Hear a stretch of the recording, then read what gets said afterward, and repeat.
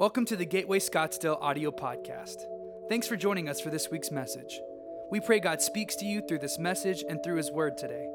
For more information about our church, please visit us at www.gatewayscottsdale.tv. Now, let's tune in for this week's message. Well, it is an honor for me to be with you tonight. If you have your Bible, I want you to open it up to Genesis chapter 22. Genesis chapter 22. And we are going to start with verse 1. I will be reading out of the New Living Translation. I do that because I worked in children's ministry for 5 years. I used to have hair, and that's why I don't have it anymore, working with the kids. Genesis 22, starting at verse 1. Sometime later, God tested Abraham's faith. Abraham, God called. Yes, he replied, here I am. Verse 2, take your son, your only son, yes, Isaac, whom you love so much, and go to the land of Moriah. Go and sacrifice him as a burnt offering on one of the mountains which I will show you. The next morning, Abraham got up early. He saddled his donkey and took 2 of his servants with him, along with his son Isaac. Then he chopped wood for a fire for a burnt offering and set out for the place that God had told him about.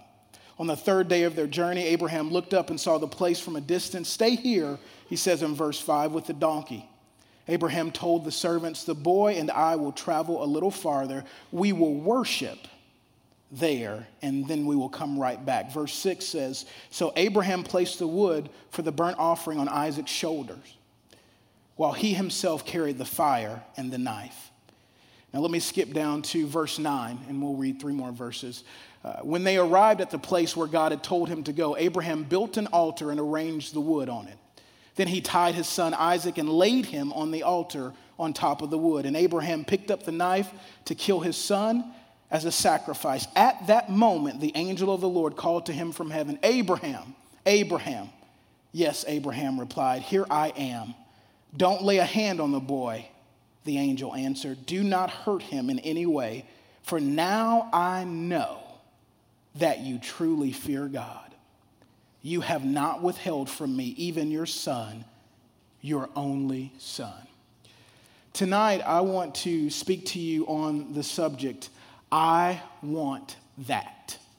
I want that. Why don't you turn to your neighbor right now, just look them in the eye and say, I want that. I want that.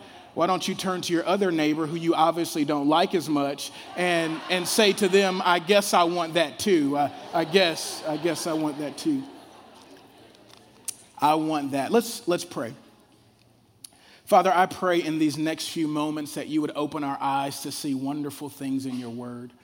I pray that you would open our hearts to respond to your word. And I pray that you would open our ears to hear what you are speaking to us right now.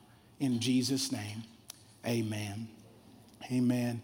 I grew up down south in Shreveport, Louisiana. And my father was a good dad, very supportive, great provider, not very involved spiritually. My mother was on the complete opposite end of the spectrum. She was the one that really called the prayer meetings in our home. She was the one that would read the Bible stories to my siblings and I. She was the one that really taught us how to worship. In fact, my mother was the worship leader in the charismatic church that I grew up in. I remember one day my mother was playing the piano in front of the congregation, and she said something I will never forget. As she's playing the piano, I hear her say out of her mouth into the microphone, Jelani, don't you want to dance before the Lord? Excuse me? What? I'm a teenager at this time. No, I don't want to dance before the Lord. But I remember doing an interpretive dance before Jesus, and I wanted him to rapture me in that moment. But she was the one that taught us how to worship.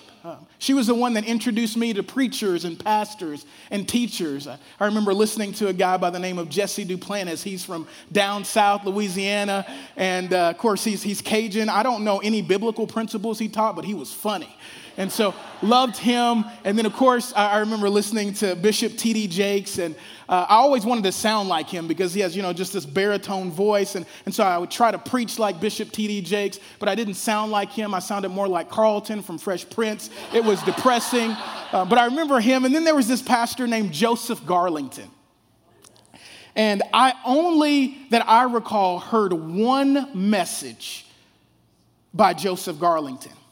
But this one message had a tremendous impact on my life.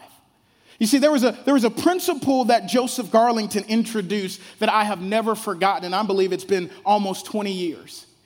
You see, he talked about the moment where you and I have experienced this before. Maybe it's right after salvation. Maybe we are basking in the presence of God, or maybe we're just at a tipping point and we say something like this to God. God, you can have everything. God, here's my life, Lord. Here's all of my stuff. Just take it all. And we mean it. We're sincere. We want God to just take everything. And our thought is that God is going to show up with a bulldozer. And he is going to drive along, scoop up all of our stuff, and take it away. The problem is God doesn't show up with a bulldozer. He doesn't show up with any heavy artillery. He actually shows up with a pair of tweezers. And he goes right up to the pile of stuff that we've said, God, this is all yours. And he takes his tweezers and he starts to pick through it.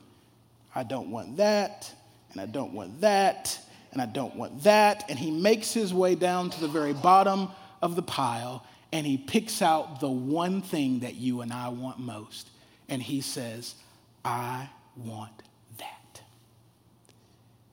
Our rebuttal in that moment is this. Well, God, why don't you want all the other stuff? And God says, I don't want anything you don't want. I want that. What do you do when God says in your life, I want that? I want that relationship. I want that gift. I want that dream. What do you do when what is most valuable to you all of a sudden makes its way to God's most wanted list? What do you do when God says, I want that? You see, when we pick up the story in Genesis chapter 22, the patriarch Abraham finds himself in that very predicament. He is well over 100 years old at the time, and he is enjoying his life with his son Isaac. Isaac, remember, is the son of promise. He is the future for Abraham. He is the one that Abraham has waited for 25 years for. And all of a sudden, Abraham, in this peaceful, prosperous moment, God decides to interrupt this utopian experience with a pop quiz, a test.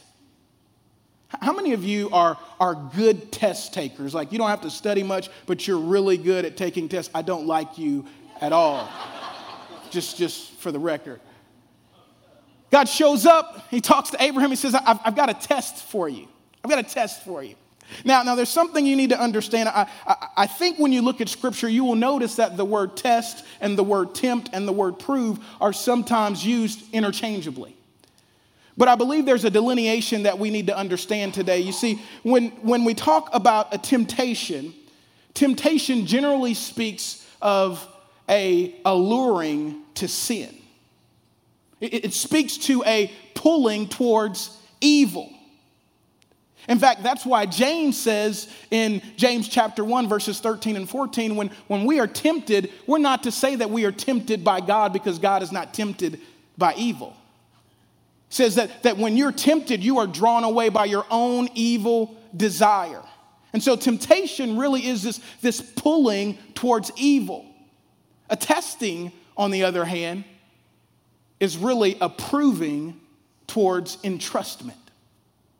It is God saying, I want to prove that you are ready to be entrusted with more. I mean, you think about it, any teacher worth their salt, they don't give you a test to see you fail.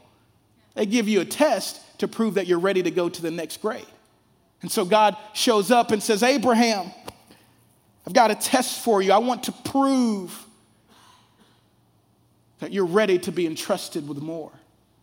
I just want to pause for a moment and tell some of you today that you are in a test. But it's not punitive, it's not punishment. It is actually God saying, listen, I want to prove. I want to prove something. I want to entrust you with more, and this is simply part of the process. I've come to test you. And so he tests Abraham, and what is this test? He says to Abraham, I want you to take your son, your only son, and I want you to sacrifice him as a burnt offering. Now, I don't know about you, but when I read that passage, it's disturbing to me. Like, I'm like, really? Excuse me? I mean, I would prefer the text say, Abraham, I want you to take your son, your only son, the son that you love, and take him on a safari. That to me sounds adventurous and fun. That sounds like the Jesus I know. Or Abraham, I want you to take your son, your only son, the son that you love, and I want you to take him to the sandy beaches of Hawaii. Yes, Lord. Yes, I'll do that. That's not what he says. He says, I want you to take him, and I want you to sacrifice him as a burnt offering. That basically means that God's saying, I want you to kill him and cook him Cajun style. You know, that's what he says. And this request to me is unnerving. I mean, when you start to think about all the pieces involved in this, I mean, just consider this first of all. He says, I want you to sacrifice him. Now, I don't mean to be vulgar or share too much, but just to remind you what they did with animal sacrifices, they cut their throat, they cut them into pieces, and they set them on fire. He says, do that to your son. I don't know about you, but that sounds like cruelty to me. That's a cruel request. Not only is it a cruel request, though, but earlier in Genesis chapter 9, God actually tells Noah, he says, listen, if a man kills another man, his life should be taken too. Because man is made in my image. And so not only now is this a cruel request, but this actually goes against or is opposite a previous command of God. It doesn't even sound like the character of God. Not only is it cruel, though, not only does it go against the command of God, you also have to think about what God spoke to Abraham. This is your son of promise. He's your future, Abraham. And now you're telling me to put the future on the altar? That's a contradiction, Jesus. So Abraham has been given a cruel, confusing, and contradictory request. Have you ever been in that position where what God asks you just does not make sense? I don't get it, God. I don't understand. I can't piece this together. This is where Abraham finds himself.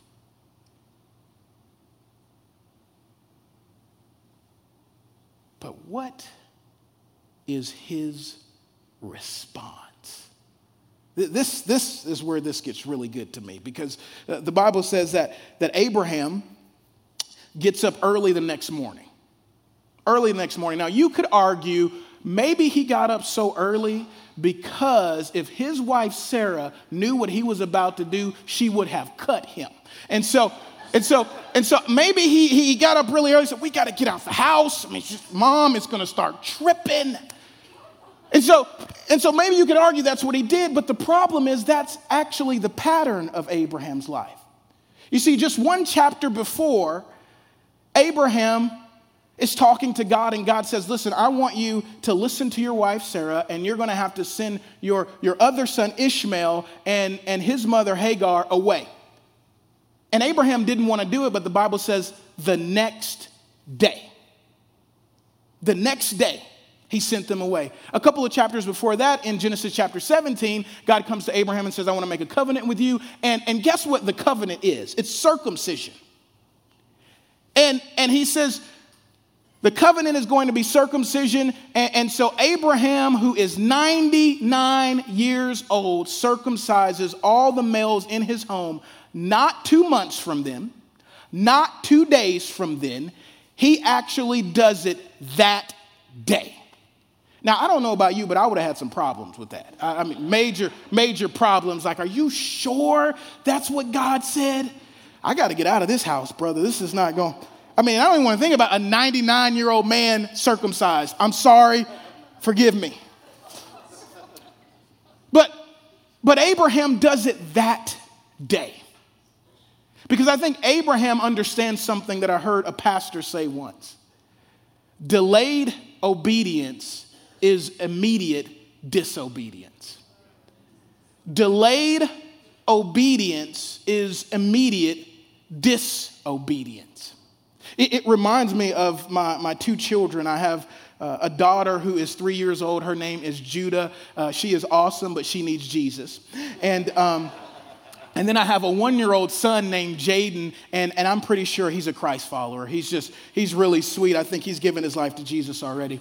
And so they're basically polar opposites right now. They really are. Like my daughter, she's really smart, she's cute, but you say stuff to her like, babe, I want you to go do this. And now she has to have an explanation. Like, why? I mean, you have to explain everything to her. And if she doesn't like the explanation, then she may just run off, not doing what you said. She just takes around the house. And then if you explain it and she kind of gets it, but she doesn't want to do it, she just starts jumping up and down. She's like, no. And that's when my wife and I administer grace and truth, if you know what I mean. But she's like, no, I'm not doing that. My son, on the other hand, the Christian in our home, he's doing something, and I just say, Jaden, and I raise an eyebrow, Okay. He bags up, not doing it. I love it. But here's why I tell you that, because I want my heart to be like that. I want my heart, when God speaks, that it doesn't have to be a debate, a discussion, or deliberation. I just want to say yes and amen. You spoke it. I don't have to delay this. I don't have to run away from this. You don't have to come find me, Jesus. Yes. I just want my heart to respond to the voice of God, not with resistance, but obedience. That's what I want. And Abraham gets it, man. He's obedient. The Bible says he gets up the next day and he starts walking with his son and his 2 servants. And theologians believe it was about a 45-mile trek. And so here is this man who's over 100 years old, walking with his son, walking with the servants. The Bible says they get to the place. He sees it afar off and he knows, okay, this is where the sacrifice has to be made. So Abraham turns to the servants and says, hey, you guys stay here. The boy and I, we're going to go and worship. Worship. Wait a minute, there's no song mentioned. There's no acoustic guitar. There's no skinny jeans talked about. I mean, worship? The reality is this is actually the first time worship is mentioned in Scripture. Has nothing to do with music, has nothing to do with singing, has everything to do with sacrifice. What is this connection between worship and sacrifice? You see, Abraham says we're going to worship because here's what he understands. Whatever I put on the altar is a statement to God that you are worth more. See, that's what worship is. Worship comes from 2 words, worth-ship. It's about who or what you give value to. And so Abraham says, listen, we're going to go and worship. And so they leave, and the Bible says that he gives Isaac the wood to carry. I won't spend a lot of time on this, but let me just say, if that's a foreshadow or a type, I'm just saying, think about the sacrifice carrying the wood that he would be sacrificed on. Who does that remind you of? Jesus. That you see this foreshadow of Jesus carrying his own cross, and you see this foreshadow of God the Father offering his Son so that we might have life. So Isaac carries the wood, and they make it up to the place of the sacrifice. The Bible says that Abraham built this altar, and it says that he tied up Isaac.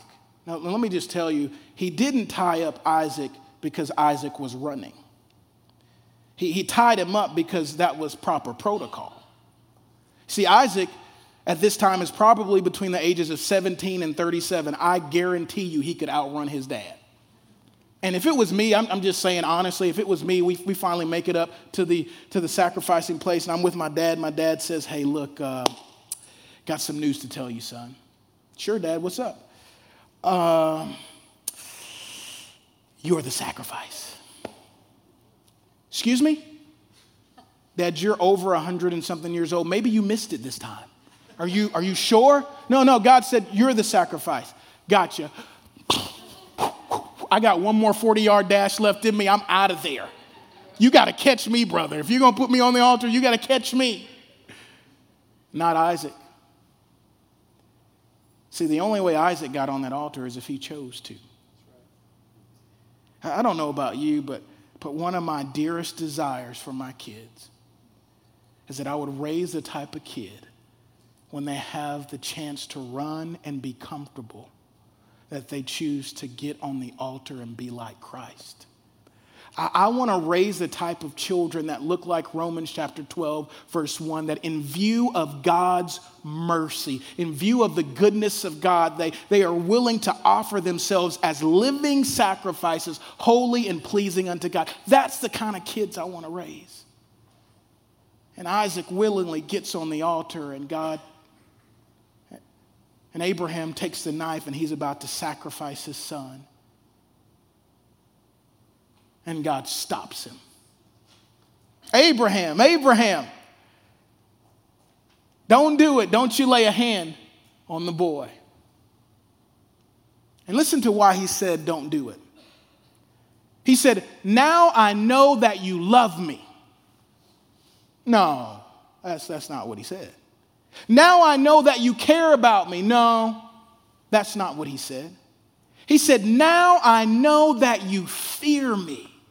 Excuse me, this whole test is about, does Abraham fear God or not? Really? When I talk about the fear of God, I think in our minds we think about timidity or being scared or afraid, and that's not really what the fear of God is. The fear of God really is an awe. It's a reverence. It is an esteem that says, God, you are number one in my life. You've got the number one place. It's not something that causes us to run away. It's something that causes us to step towards God. I think about Steve Irwin. You guys remember him, the crocodile hunter from back in the day? Bless his heart. I remember watching him on television, and as I would watch him, he's there like on an island with Komodo dragons. And I think like the Komodo dragon, their saliva is poisonous, and he's like in this den with Komodo dragons, and he's talking, he's like, look how beautiful this Komodo dragon is. The saliva's poisonous, and I should be running away, but I'm hanging out because they're so awesome. And I'm watching him talk about this animal with such reverence and awe that it does not push him away from the animal. It actually pulls him towards the animal. I think that's God's heart when he talks about the fear. I think that he wants us to esteem him in such a way that it does not push us away, but it literally pulls us close. We just have to get close to someone so amazing. We have to be near someone so beautiful. We have to be next to. Just like the psalmist said, oh, just to sit and gaze at your beauty. That is what the fear of the Lord does. So he says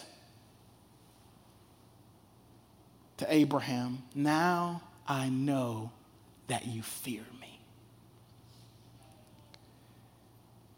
And then he goes on to say, because you have not withheld from me your son, your only son. You have not withheld. You see, I think that what we choose to withhold from God reveals the God we really worship.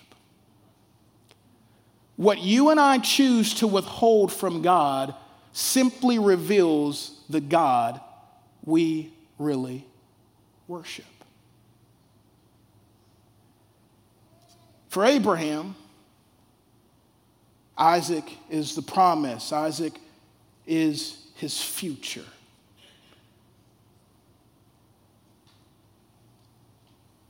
God says, put your future on the altar. I remember, I guess it was about 11 years ago, I was working for a prison ministry and also coaching high school football when I received the phone call about possibly coming on staff at Gateway to work in children's ministry. And one thing you have to know about me is I never wanted to work for a church. I was like, God, I will go to the jungles of Africa before I work for a church. And so the gentleman that called me, I'd known him since I was 13 years old, and he starts talking to me about working at the church. And I'm sure I told him I would pray about it because that's spiritual, but I knew it wasn't happening. There's no way working at a church. And so we talked a couple of days later, and I told him, I said, no, I'm working at a church, not doing it. And he said, well, why? And so we started to talk about why, and to be candid with you guys, I had made some very poor choices in my life in the area of immorality, and so I thought, God, one is I feel disqualified, okay? The second part was I had seen church, and I just thought, I don't want to be a part of that. And so as we begin to talk a little bit more, he challenged me in a way that when I got off the phone with him, I said, okay, Lord, I want what you want. I really do. I want what you want. But if this is you, I need you to speak to me. And so the Lord took me to a scripture in Acts chapter 13.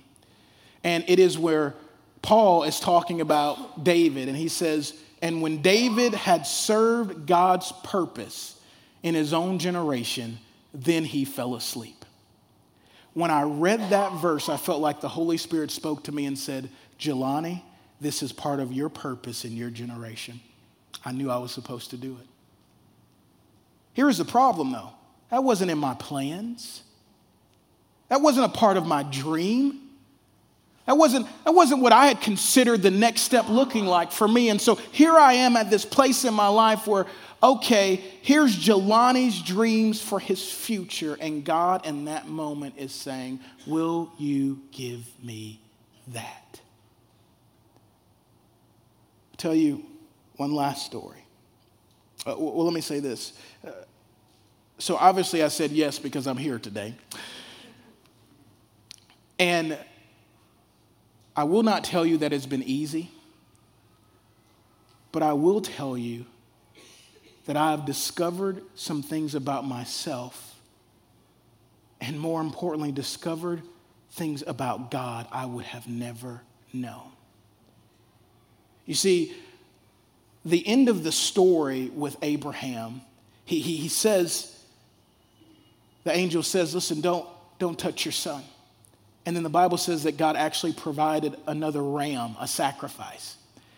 And Abraham then gives God a new name. He calls him Jehovah Jireh, the Lord will provide. But think about this. In Abraham's obedience, Abraham learned something about himself. And in Abraham's obedience, he learned something about the character of God. And what he learned is that on the mountain of the Lord, which means in our obedience, the Lord will provide. Here's a second story, and I'm getting ready to close. So this one is more recent, and so I'll tell you just because it happened just a couple months ago. But it was December 15th of 2016. I remember it because it was payday. And I woke up that morning, and I'm checking my bank account, and I felt like the Holy Spirit spoke to my heart and said, will you give me the check? Now, that may not be a big deal to you, but it was a really big deal to me for a couple of reasons. First of all, December 15th was the day that we received our Christmas gift as a part of our check. So it was a larger check than we normally had.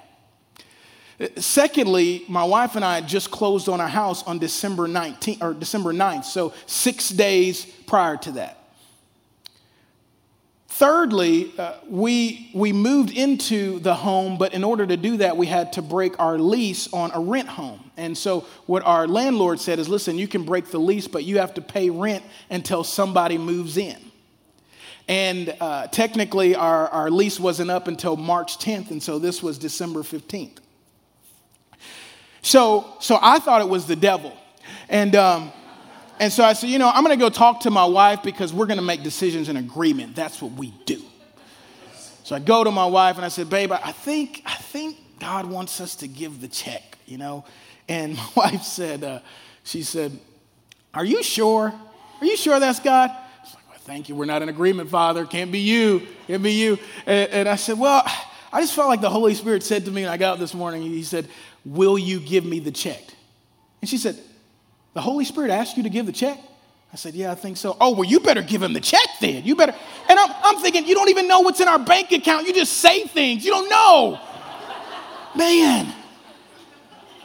And so I'd love to tell you that I did the Abraham response early that day. I'm giving the Lord the check, but that wasn't it. There was a real struggle for me. But finally I said, okay, Lord, I am going to give you a check. So I gave him the check. Now, here's what I'd love to tell you happened, because this is what preachers do. I'd love to tell you that as soon as I gave the check, because I thought this would happen in my mind, as soon as I gave God the check, that the home would automatically lease, right? It leased 2 months later. Hurt my feelings. I thought, okay, well, maybe it's not going to lease, but I'm going to get an unexpected check in the mail because that's what happened to Pastor Robert, So come on, God. Did not get the unexpected check in the mail. Now, the Lord has provided, but listen, none of those things happened the way I thought they would happen. In fact, nothing really happened in the natural. The thing that happened, though, was in my heart. Because after giving the check to God, you realize, again, it's never about the money. It's always about your heart. And so what I was able to say to God after giving him what he asked for, you have no rivals in my heart. You have no equals in my heart. What you ask me for, I will give to you. My question for you tonight is, how are you going to respond when God says to you, I want that? Thanks for listening to this week's message. If you'd like to know more about Gateway Church, please visit our website at www.gatewayscottsdale.tv.